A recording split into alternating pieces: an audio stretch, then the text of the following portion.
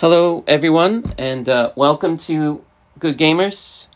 I am your host, James Smith, and today I'm joined by... C. Nice and simple and short. Yes, I see what you did there. Yeah. I love puns. So, C, what have you been playing? Oh God. It's a list a mile long at the moment. I recently, in the last couple of weeks, got back into playing World of Warcraft. So Nice. I've been running around doing some RPG. I play a lot of co-op games. So I stream on Twitch, and a bunch of my mates just join in. We play a bunch of co-op games. So we played a bunch of Sea of Thieves. I've played Deep Rock Galactic. We play some Forza Horizon 4. And then mostly, like, the most sort of solo games that I play is sort of big open world RPG games. So The Witcher 3 is my very, very, very favorite game. And then I've been playing Horizon Zero Dawn in the last sort of 3 months or so as well. Assassin's Creed is another big sort of franchise that I play a lot of. So Nice. that sort of style of game. And I've recently started getting into first-person shooters, but just dipping my toe in, so... Understood. Me personally, I cannot do first-person shooters. I get nauseous, and I get disoriented. I know that sounds weird, but it's just how I am. No, it's not weird at all. There's a lot of first-person shooters that I can't play, so I have to be very selective about it, because I have the same problem. Yes. I get nauseous with some of them. Not all of them, but definitely some. Same with Spider-Man. I actually got nauseous playing Spider-Man for PlayStation because he was moving around too fast. I was just like, when he swings around, like when he fights, that's fine, but when he swings around, that's another reason why I don't play the Batman games, because he would have to, and I don't know, I could probably take Dramamine or something like that, but I'm not going to do that. Yeah, but you don't exactly want to have to take, anti-nausea drugs just to play a video game, right? Exactly. I've never played a game that was so great that I needed to take drugs to play it. Yeah. But, so I have some follow-up questions to your statement. Are you Horde or Alliance? Oh, it's a very good question. So historically, Alliance. Always played Alliance. So I started playing World of Warcraft back when I was still in high school. And I played with my mum, who's possibly the coolest gamer parent on the planet. So we played Alliance, but this time round I have actually rolled a Horde character for the first time ever. So it's a whole new world of discovery for me. Nice. I recall when I was younger, I don't know, maybe in my teens, that my dad would play games with me. Not all the time. Like, when he had a little bit of time, he would come into the room and be like, "Oh, what are you playing?" And then I'd be like, "Oh, Street Fighter," or whatever. And then he'd be like, "Can I play a game?" And I'd be like, "Okay, sure." But he wasn't like, like super into it. He was just wanted to spend time with me, I think. Yeah, I think it's one of the coolest things when parents turn around and do that. Like, my mum was probably the same, but she actually ended up getting into World of Warcraft far more than I did.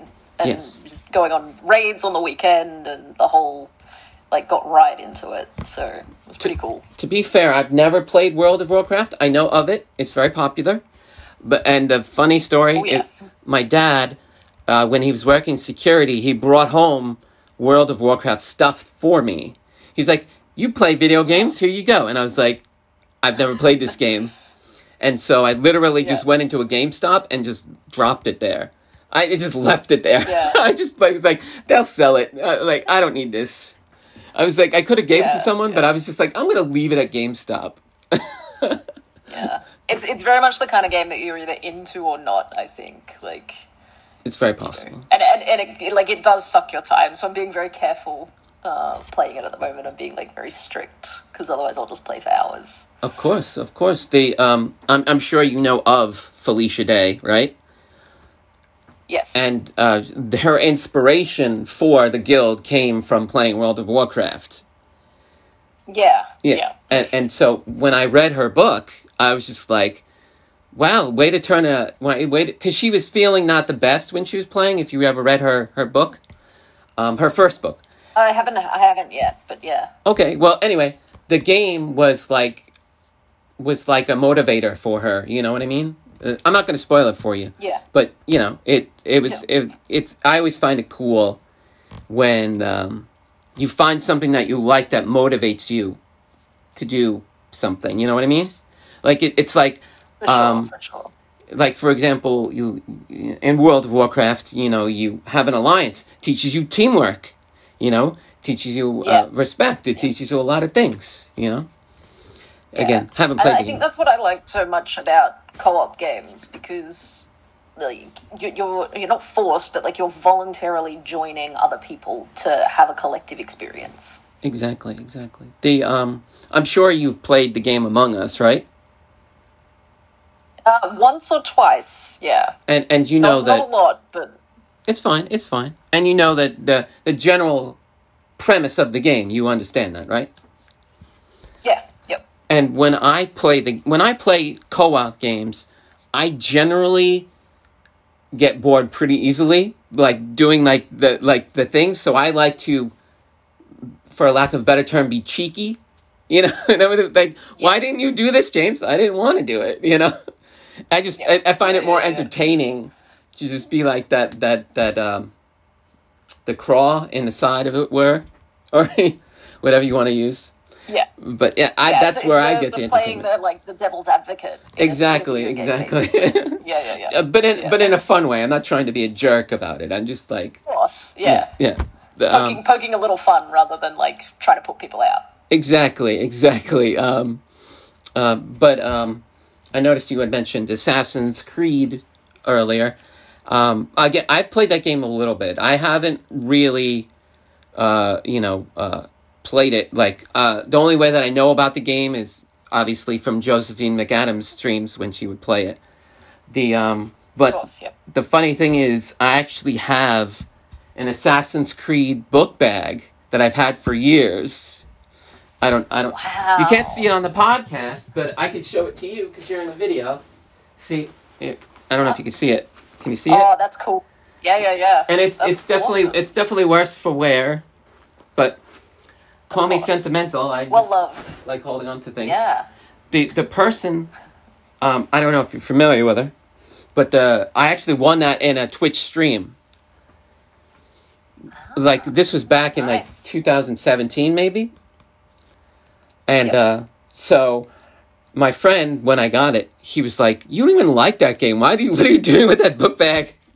And I was just like, my friend gave it to me, and I'm going to wear it a lot.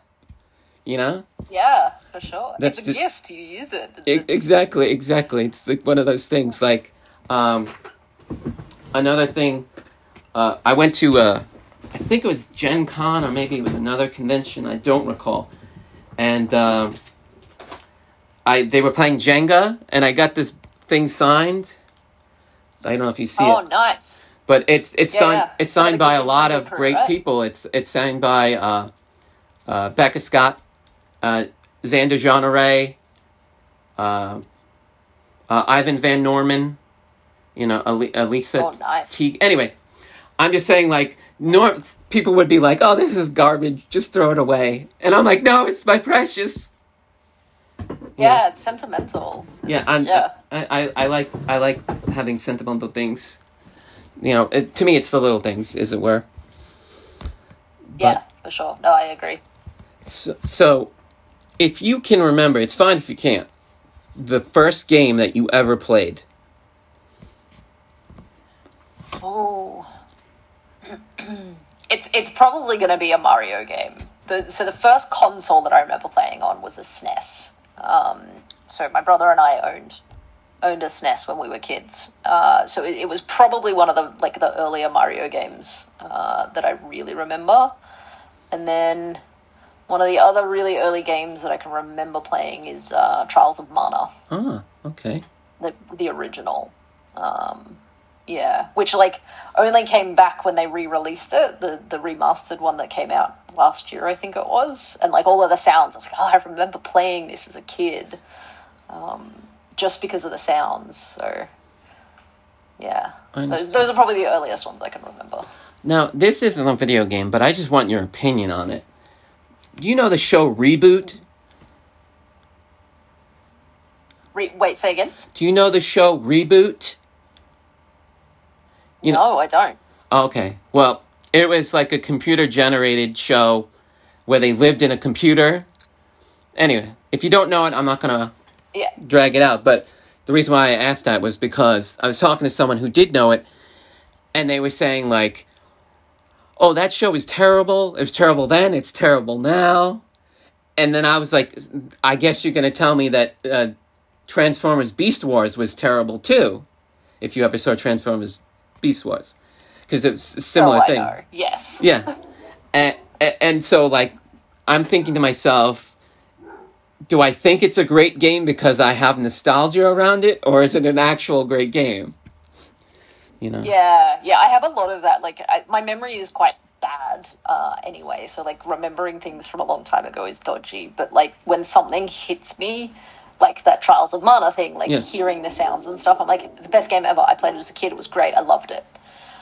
And, like, then I watched my brother playing the new one, and I was like, probably wasn't the best game ever, but still. Yes, exactly. The, I just remember, like, playing games like, this is a really old game. It's called Shining in the Darkness, I think is what it was called. And it was a typing kind of game. You know, where you had to type the answer or click the answer and then move on to the next dungeon. You ever played those? Right, yeah. And I just remember... like similar to Zork, or...? Similar to Zork, yes. But this one was a little bit more graphics... It had more graphics than Zork. Like, you could actually see, like, the monsters, you know, and stuff like that. Okay. It was, again, it was for the Sega Genesis, so it was a little bit more ahead of the graphics with Zork. But yeah, and I just remember thinking how great it was and how much fun I had playing the game with my cousin, you know? And then when I got older and I played it, I was like, this game's so boring. Yeah. I was like, it's like, I think a lot of video games when you're a kid is a lot about shared experience, especially if you've got like cousins or siblings. Yes. That you would have played with. Like, it's very much about that shared experience. Yes. It's definitely true. Yeah. If you had to say your favorite franchise of a game, what would it be? The Witcher. The Witcher? Yes. Hands down. Closely followed by the Assassin's Creed franchise. Nice. The Witcher's definitely my number one. So I would take a guess that you've seen The Witcher show, right? Yes. Have you read The Witcher books? No. Okay. That's the one thing I haven't done. They're really hard to get a hold of over here. Gotcha. For book club, I read the Witcher books. So. Yeah, they're on my list of things that I want to read. It's just they're not easy to get a hold of. I suppose I could probably find them online these days. It's probably the easiest way to get a hold of them. But. Yeah, I don't know if Australia does this, but here in America, you can go on your local library and sometimes get the ebook. Oh, I'll have to check that out and see. They may have done that. But again, I don't know. Yeah. You know, I'm not going to just assume that. Yeah. Oh, it's worth checking out if it's there as an option. But I never played any Witcher game. I never saw the Witcher show, and I read the books. And when I was reading the books, and we were talking about the books in book club, they were like, "Oh, this is a great book. You know, like really explains the game more." Blah, blah, blah, blah. And I'm thinking to myself, like, this book is weird. I'm like, how does this guy named Geralt walk by a horse? The horse gets slightly startled, and he knows that it's a demon. Like, how does Geralt know this? Oh, because he's a Witcher. And I was just like, okay, you know, like, I'll just have to accept that. I have heard that the books aren't great at, like, explaining the lore unless you start with the right part of the series, I guess. Like, yeah. Well, it's like I told you before, only after reading the books, again, I don't have a desire to watch the show or play the games. I'm not saying that they're bad games. I'm just saying I'm not into them. But the people that had played the games, had watched the show, and had read the book, said that it was like a perfect togetherness Like, it was like a masterpiece all in one. Like, it finally made sense. Yeah, okay. Like, it was like missing pieces Yeah. of the puzzle kind of thing. Right, yeah, there's probably like gaps in each of them, and if you put all three together, Yeah, exactly. You get it. You you'll get have it. all your answers. Yeah, yeah. So, I don't know if this is the case in Australia, but did you have arcades in Australia? Like America had arcades? Yeah, we did. They're very much like a dead thing now. It's Of very course. well. They're not completely dead, but they're few and far between. But yeah, they were really popular in the 90s. Okay. Do you remember a specific game that you always had to play, or no? If you went to them. I mean, I think we didn't go a lot, but I'd probably jump on all the racing games because they were relatively easy to get tickets out of, and I think I played a lot of Whack-A-Mole. Nice. Yeah. There was again. This is when I was younger. I don't know how old I was, but it, like you said, could have been in the 90s. You know, but there was a pizzeria that was near my house, and they had like a little alcove or like near the entranceway or whatever, and they had like a row of games that you could play, and it was mostly Neo Geo games, if you're familiar with Neo Geo, and it was like King of the Monsters, and then Magician Lord, Art of Fighting, stuff like that. Point is, I don't think I've ever played any of them, but yeah. Yeah, sometimes they would have like Dragon's Quest or like X-Men the video game or the Simpsons video game. Sometimes they would get new games, you know what I mean? And I always had fun, going there and playing the games, I think we have a lot of arcades set up outside movie theaters for whatever reason. I've never understood it, but they're always typically like the racing games. Like the side-by-side, jump in a car and race your buddy kind of thing. Gotcha. I don't know if you've ever thought of this before, but if you were to make a game, it doesn't have to necessarily be a video game. It could be any kind of game. What do you think you would come up with if you were able to make a game? It's interesting. I actually had to I did design a board game for a university project that I did a couple of years ago. So I think a lot of what drives me as a human outside video games and that sort of thing is education. Yes.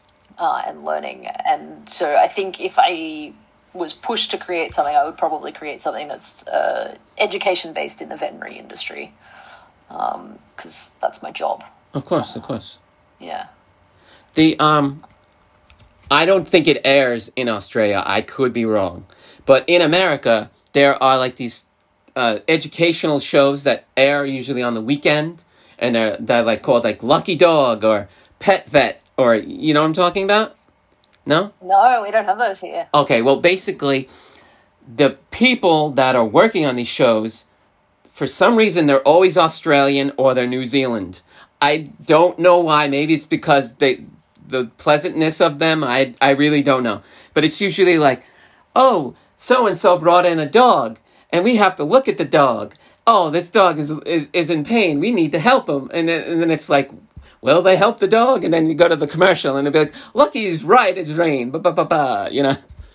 Yeah. I mean, we've got, we produce a lot of shows over here. I don't know if it would air over there, but Bondi Vet is, really popular over here.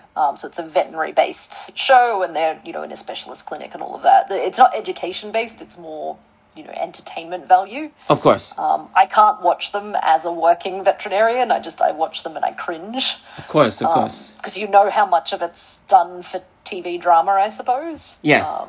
Because they usually say that, that, when you're in the field and you watch someone doing something you're doing, you're like, oh, they're not doing it right. They're not doing it. Yeah, well, it's not necessarily that they're not doing it right. It's just how much is amped up and made extra just for TV. Of course. As I may have mentioned to you off the podcast, but I went to school for audio engineering, and my teacher, she would talk about, we're going to watch this clip from a movie. Watch how they're auto engineering.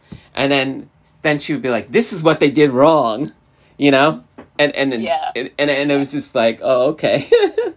and like, I remember in Wayne's World, you saw Wayne's World? Okay. Do you remember? Yeah, a long time ago, but yeah. It's fine. But in the end scene, or close to the end scene, where Tia Carrere is playing the guitar, you know, to ensnare Mr. Big to get the contract, and she's not playing the guitar. If you look, she's just moving around. And so like, my teacher was like, this is the worst recording session ever. They didn't even plug in the guitar. It was very funny. Yeah. It's all those little things that, like, once you're trained in that industry or that profession, like, you pick up all of the weird TV mistakes. It's like, I used to love watching medical dramas when I was younger, and now that I have medical training, like, yes, it's veterinary medical training, but a lot of it is applicable to humans. I can't watch them anymore. Because, like, I watch them and I'm like, that you wouldn't do that. Like, that doesn't work. I can't remember the name of the show. Maybe, I could be wrong, but there's a show where the guy, he would get injured, right, or whatever, and then they would go to a doctor, and the doctor was a veterinary doctor. He wasn't an actual doctor, like a human doctor. Yeah. And he'd be like, I'm a veterinarian doctor. He's like, I'm not going to be the best at helping you. And he's like, you just need to do this simple thing. It was like a funny scene. I can't remember it, but... Well, like, a lot of our training is applicable to humans. It's just we're all very reluctant to do it. But in an emergency, of course, we can. Of course.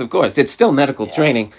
I just thought it was funny. I think it was 100% sure. I think it was that Canadian show with the drunk people. What's the name of it? I'm spacing out on the name. It's very popular in Canada. They were popular here. Guy had glasses. Bubbles is his name. The Trailer Park Boys. Oh, I've got no idea. You never heard? Okay. Yeah. The Trailer Park Boys. I think one of them goes to a veterinarian because he thinks he can't afford a regular doctor, so he goes to a veterinarian or something like that. Yeah. It's a funny show. But has anyone ever come over to you and, like, are you a doctor? And you're like, I'm a doctor. You ever done that? Like, anyone been like that or no? I've done it in, like, the cheeky sense, and I've never answered that question genuinely if someone is looking for a doctor. Yeah. Because they're normally looking for a human doctor, right? So, like, basic first aid, more than happy to help, but anything more serious than that, I'm like, nope. I think that would be funny if, like, just say for an example, you're on a plane, and then someone's like, doctor in the house, and you stand up and you're like, clarification, please. Yeah. Can you be more specific? I mean, I treat cows for a living, so that's my day job is livestock, and I don't think humans want me treating them how we treat cows. Yes. It's very, very different. I don't know if this is a trigger warning for the audience, but a while back, again, I don't drink milk. I drink almond milk, because I was told by my doctor it's a lot more healthier for me. So, yeah. But I found out that there is cow mucus in the milk. Like, it's a bit of a fallacy. Like, oh, okay. There's various components that go into milk, and a lot of it gets filtered out. So It's a matter of what goes in versus what hits the shelf for the consumer. I got you. Because I've had unpasteurized milk straight from the cow. Yeah. And then I've had very pasteurized milk, and they taste completely different, two different things. And so I was like, oh yeah, they're very, very different. Yeah. And so I was like, maybe the doctor's on to something. But again, I'm not an expert. I don't know if he's an expert. You know how it is. People give you facts. You're just like, okay, I'll have to agree with you. Yeah, that's it. And I think a lot of the time with stuff like that, like, the proof is in how you feel. Like, if you feel better cutting that out of your diet versus having it in your diet, well, then that's what works for you. Exactly. There, like, when I started, when I had to change my diet, I was basically eating things and then seeing how my body reacted to them. And I was like, oh, this isn't a good reaction. I'll stop doing that. Exactly. Like I used to get migraines a lot. And ever since I changed my diet, I don't get migraines anymore. So it's like, it works out nicely in that way. So, have you ever gone to any video game conventions or anything video game related, like in a grand scale, or no?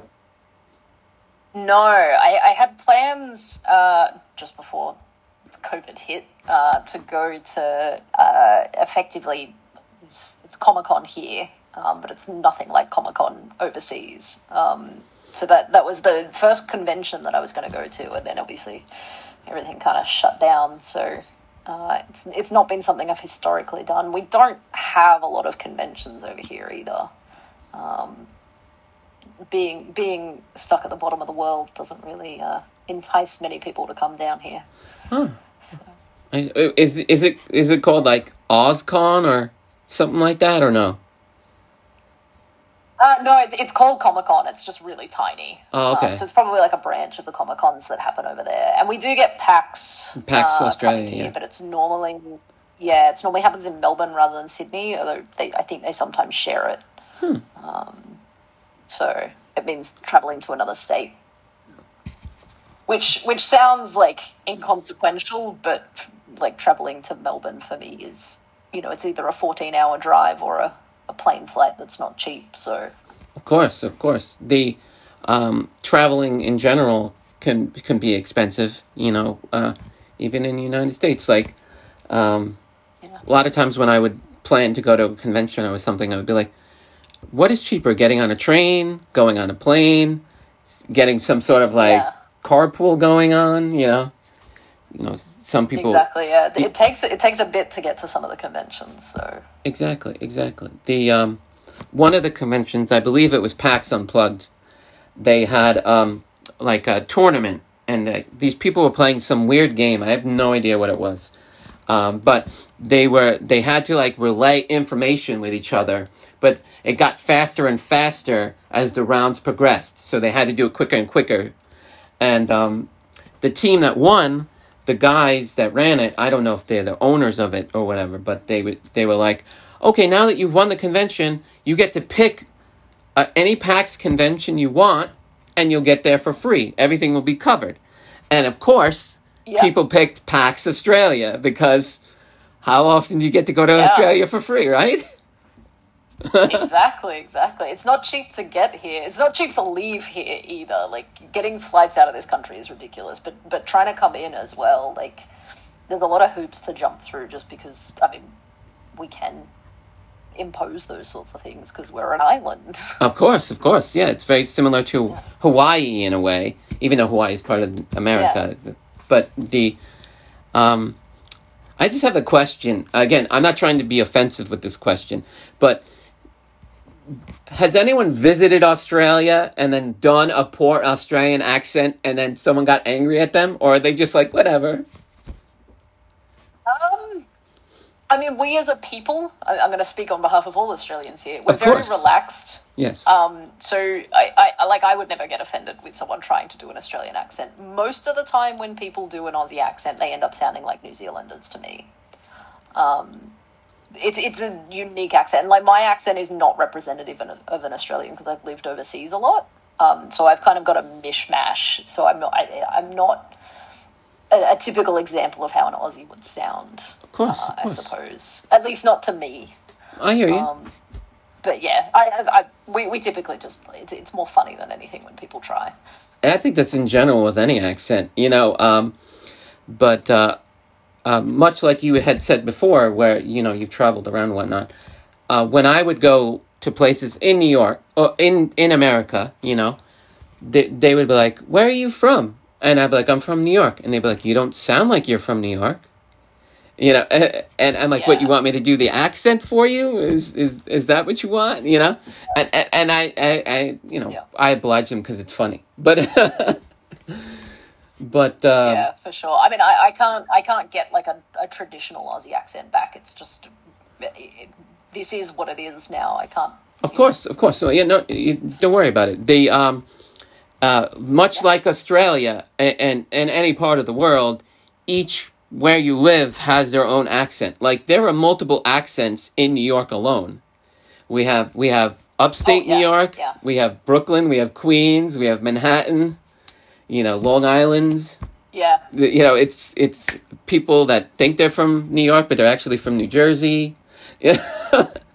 I'm just joking. It's the same here though. Like you'll Sydney siders sound different to people from Melbourne to people from the bush. Like yes, it's so different. Have you ever seen the show? I don't know what it's called. It's called Wrecked. It was on. It's about these people that they crash on an island, and it's like people from all different countries. Like they were like on a tour. It's very similar to Lost, but it's a comedy Lost. You know what I'm talking about? Okay. I think I've heard of the name, but I've never watched it. Oh, okay. Well, anyway, they had this guy, I can't remember his name, and he was from New Zealand, and everyone thought that he was Australian. And he was just like, he's like, I'm New Zealand. You can't tell by my accent I'm New Zealand. And they're like, oh, he's blah, blah, blah, blah, whatever funny line they'd say to him. And again, just from my observation, again, I don't live in Australia, nor do I live in New Zealand, but it seems like, in my observation, that New Zealanders have like a higher tone in their speech, and Australians have a more lower tone in their speech. Again, not an expert. I would agree. Like, to me, New Zealanders sound more like they speak nasally, so they speak in their nose, so it's more a head sound rather than a chest sound. Yes. Yeah. When I was going to school, we had to take this class called Voice and Diction, which is where they teach you about like the phonetic alphabet and like the lung breathing versus diaphragm breathing, like and stuff like that, and like how to control the sounds coming out of your mouth by the way that your tongue is placed and whatnot. It was very interesting. Like it was a whole thing, and they were talking about dialect. And if you're an actor, voice and diction is very good for you because it will help you nail the accents, or at least come close to them. Like, for example, what's that guy who played Captain Boomerang in the movie Suicide Squad? Did you ever see Suicide Squad? It's like Ty something. Anyway, he's an Australian actor. Yeah. He's an Australian actor. And he's played an American in a few films, not just Captain Boomerang. And it's just like, he was like, I don't know how long he did it, but he's like a clean American accent. You know what I mean? Like when people learn an accent, it's very clean cut. Does that make sense? Yes. No, it does. It does. It almost borders on artificial, but if you're very good at it, they can make it sound natural. Indeed. So, is there any game that you wish would come back and be remade, or do you think that remakes are pointless?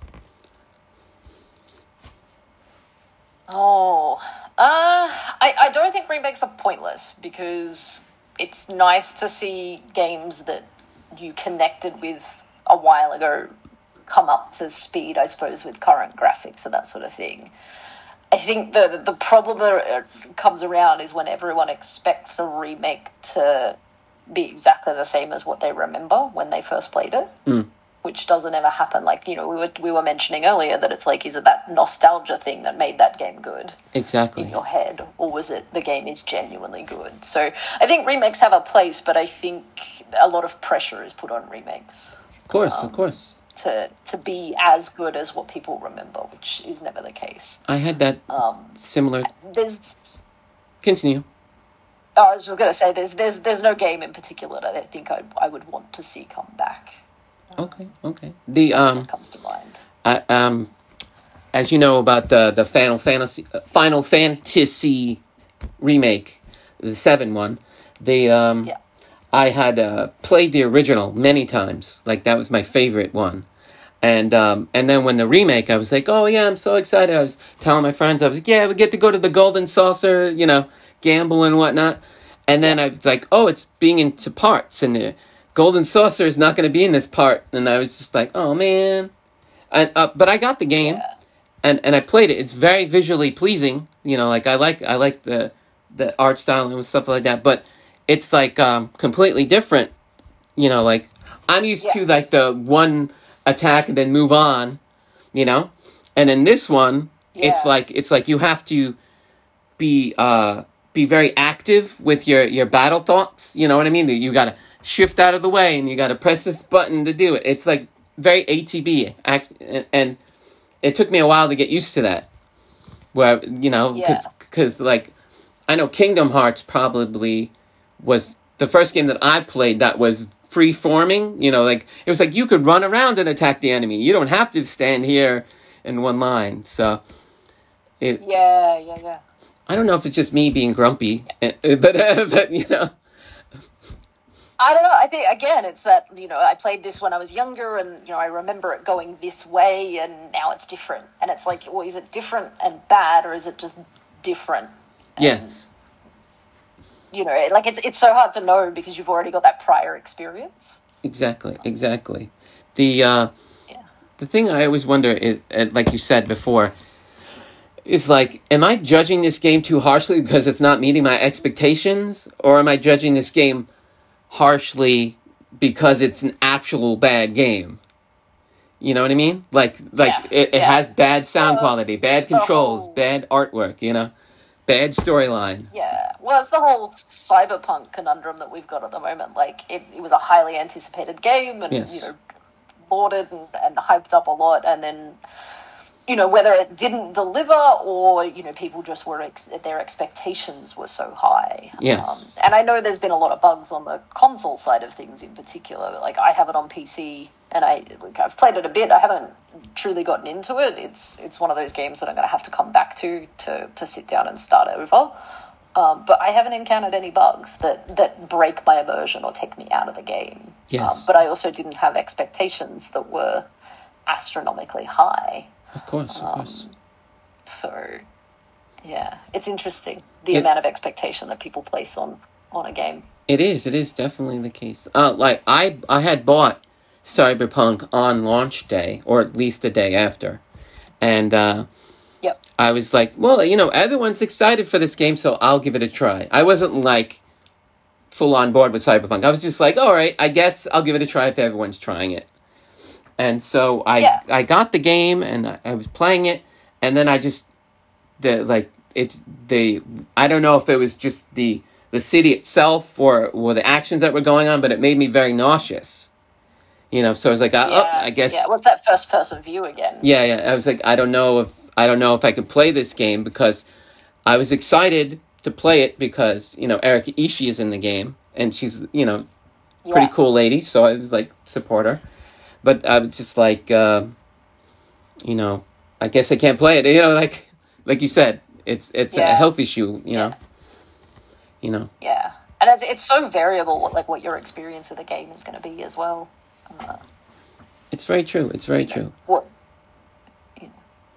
I have a question about the gaming industry in general in Australia. I don't know how on the button you are because you're a veterinarian, but what would you say the realm of video gaming is in Australia? Oh, I don't know that I've got any insights into that. To be honest, it's the kind of industry that I would love to be more involved in, I suppose. But when my day job is being a vet, it's kind of hard to dip your toe into there. But I'd say it's a solid industry here, and I know there's a lot of companies that are based here that do develop some cool games and that sort of thing. And I'd love to somehow get involved with that kind of industry, but it's also knowing the right people and who to go and talk to and that sort of thing, which I just don't. Of course, yeah, I understand. I was just thinking, did you ever play Neopets as a child, or no? Or do you not know what they are? I know what Neopets are like our equivalent over here, I suppose, was Tamagotchis. Ah, okay. If you guys ever had Tamagotchis, Yeah, I'm so familiar with they're sort of the handheld little like push a button to feed it kind of thing. That was our jam. Ah, nice. Would you say at all? I'm not saying this is the case. Would you say at all that game kind of inspired you to work towards being a veterinarian, or something completely different? No, something completely different. I mean, I never aspired to be a vet when I was younger. I actually wanted to go into sports psychology to start out with, because I really enjoy sort of understanding how people tick. But that it didn't work out. And so the primary reason that I went into veterinary medicine is because it's an industry that I will always learn in. It's the kind of industry where you can't know everything. Valid. You know, which is the joy of any medical field, really. They evolve too fast for you to know everything, so you're constantly learning. They had I was watching this thing, I think it was Henry Ford's Innovation Nation, which is one of those programs that's on Saturday or Sunday. I like watching a lot of educational and documentary stuff, so, but they were talking... Oh, I'm the same. Because it's either game shows or documentaries. And then occasionally I'll watch like a horror show or something like that. Majority of the time I'm watching Twitch, so I just love Twitch. Anyway, point being is that they had an interview and they were talking about Nikola Tesla. Anyway, point is the guy who invented, the alternating current. And he was very focused in on his studies. He, as far as I know, he didn't date, he didn't marry, didn't have any kids. And I was thinking to myself, I was like, wow, that's dedication right there. Like, what point of his life was he like, you know what? I'm just going to dive headfirst into this. It's very interesting to see, like, the changes. Yeah, it's like where that passion is and what do you want to follow? Like, what makes you get out of bed every day, kind of thing. Exactly. The I was watching a long time ago. I don't know if you know about wrestling at all, or WWE or anything like that. Only a very little bit. I used to watch it when I was a kid, like 8 or 9 or so. Yes, but not for a long time. Yeah. When I was younger, my brother, he wanted to be a wrestler. He was training and everything like that, and they had this show in America. It was called Tough Enough. And it was a reality show where you ran through the training of becoming a wrestler. And if you did well in the training, you became a wrestler. And you got, to work for WWE. And this was before John Cena. You know who John Cena is, right? It was before John Cena was a wrestler. And wow. I think the guy who won the first season was called Maven, but that's irrelevant. My brother's gimmick was that he was a white thug, like John Cena, because he loved rap music. He was just a big muscle head, and I was like, yeah, that's a good gimmick. Because it's just the way that we grew up. We listened to a lot of rap music. I don't know. It's just how we grew up. He was like, I'm not going to do this by myself. So I said, okay, I'll do it with you. Now, I am not athletic. I do exercise.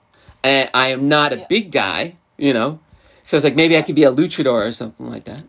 Which is like a quick wrestler, flips around and stuff. And so my brother, eventually, he decided that he didn't want to do that. And he ended up, going into corporate America. He works for Estee Lauder. But I just remember thinking to myself, like, I was like, oh, if my brother really wants to do this, we're gonna have to be like a tag team or something like that. And I was like, I don't know if I could physically be an athlete, Yeah. And because it was very interesting, because my cousin, she married an athlete, my cousin on my mom's side, and he said that he was a professional athlete. He was a hockey player, and he said that like once he got like to a certain amount of injuries, he was just like, I'm out. It's done. He's like, because For sure. it's one of the I things would you have do to the deal same with. thing. Yeah, because Yeah. it's like I'm sure that you've seen like professional athletes in person, right? At least Yeah. once, Yeah. and they're huge people, right? For the Yeah, most well, I mean, part, depending on the sport that they're playing, but yeah, they are. They're fit as, like, it's exactly. insane. The only time I've seen a small athlete is usually a jockey or something like that, or a gymnast, and even gymnasts are bigger than me. So it's like, Yeah. that takes dedication, and It's a lot of time. But again, it's, where's your passion? So, exactly. And so when we were watching the show Tough Enough, because Yep. we're going to enter it, Triple H came out, who is a wrestler, and he's like, I hope you all here have passion, because otherwise I'm going to kick you out right away. He's like, I live this business. I eat this business, blah, blah, blah, blah. And I was like, yeah, that could work for anything. It doesn't have to be wrestling. Like, you are a veterinarian. You put in your best effort as a veterinarian, I would assume, and yeah. it's just, Yeah, and that's it. Like, I think, and I think it's sometimes hard for people to understand as well. Like, yes, it's a passion and that sort of thing, but there's also, like, your passion in your career, and then there's passion in your life. And they don't have to be the same thing. Of course. Sometimes they are, and that's great. And so, like, Tesla would be an example of that. His passion was his career, and so that was his life's work. But I think a lot of people fail to realize that you can be passionate about your work, but also not want that in your personal life. And I'm very much like that. I love my work, and I'm very passionate about it, and I love helping my patients and my clients. But I actually don't like bringing that work home with me. Understood. To me, that's work, and my personal life is very separate to that. Yeah.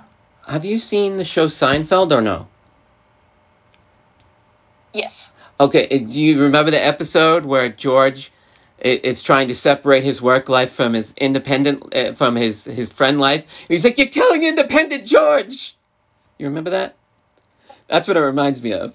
Yeah, vaguely. Yeah. I know that my it's references. Huge, though, like, yeah. Continue. I'm bad with pop references anyway, so don't worry about that. But I think it's really important for people to remember that you don't have to let work be all consuming. You can still be fantastic at your job, but leave it there and go home. Of course. I 100% agree. If again, I know that you don't have this vast knowledge of the industry, but if you were to take over any company that dealt in games, what would be the first thing you would demand a change in, or remove, or whatever you want to use? Oh God. Oh, I mean, it's both easy and incredibly difficult to answer that question. One of the biggest problems in the video game industry at the moment is diversity and representation. Like, to me, that's a given. So, coming from someone who's part of the queer community, we're vastly underrepresented in most games. And I think that's a big problem that needs solving. And not just that, like, people of color are vastly underrepresented. And there's so many different stories out there that can and should be told. But I think if I had the choice, that would be one of the things that I would try and push for or try and foster, is to explore other people's stories that we haven't heard. That's very true. I agree with you on that one. I don't know how much of a fan you are of creating characters in video games, like where they give you the option to create a character, but that's one of my favorite things to do is create a character. Yep. And so I'll be like, oh, this person has green skin and blue eyes and something like that, or oh, this person is a man but he likes to wear a dress, and then I like to really explore, like, because it's create a character, it's my imagination. I want to see what I'm making. Sure. And yeah, I mean, character creation is that kind of thing. Like, you've got two options. You can create a character that looks like you because you want that immersion to put yourself in that video game, or you get the choice to create someone who's completely different to you and have an experience to try and experience the world, I suppose, in inverted commas. Yes. In someone else's shoes. Very true. Yeah. Very true. I always found it weird to make myself in video games because I was like, I see myself every day. I don't want to see myself in the video game. So let me just make something like in this game that is, something out of the blue. One person actually came to me and was like, "Hey, can you create characters for me?" And I was like, "No, you can do it yourself." Find something you want to explore, and like I think that's the one of the great joys of tabletop RPGs. Like I'm not someone who's ever played. I've never sat down at a tabletop RPG table and rolled dice. Okay. But I can genuinely appreciate the process of character creation and exploring the world as someone else. Yes. I think it's a very valuable experience.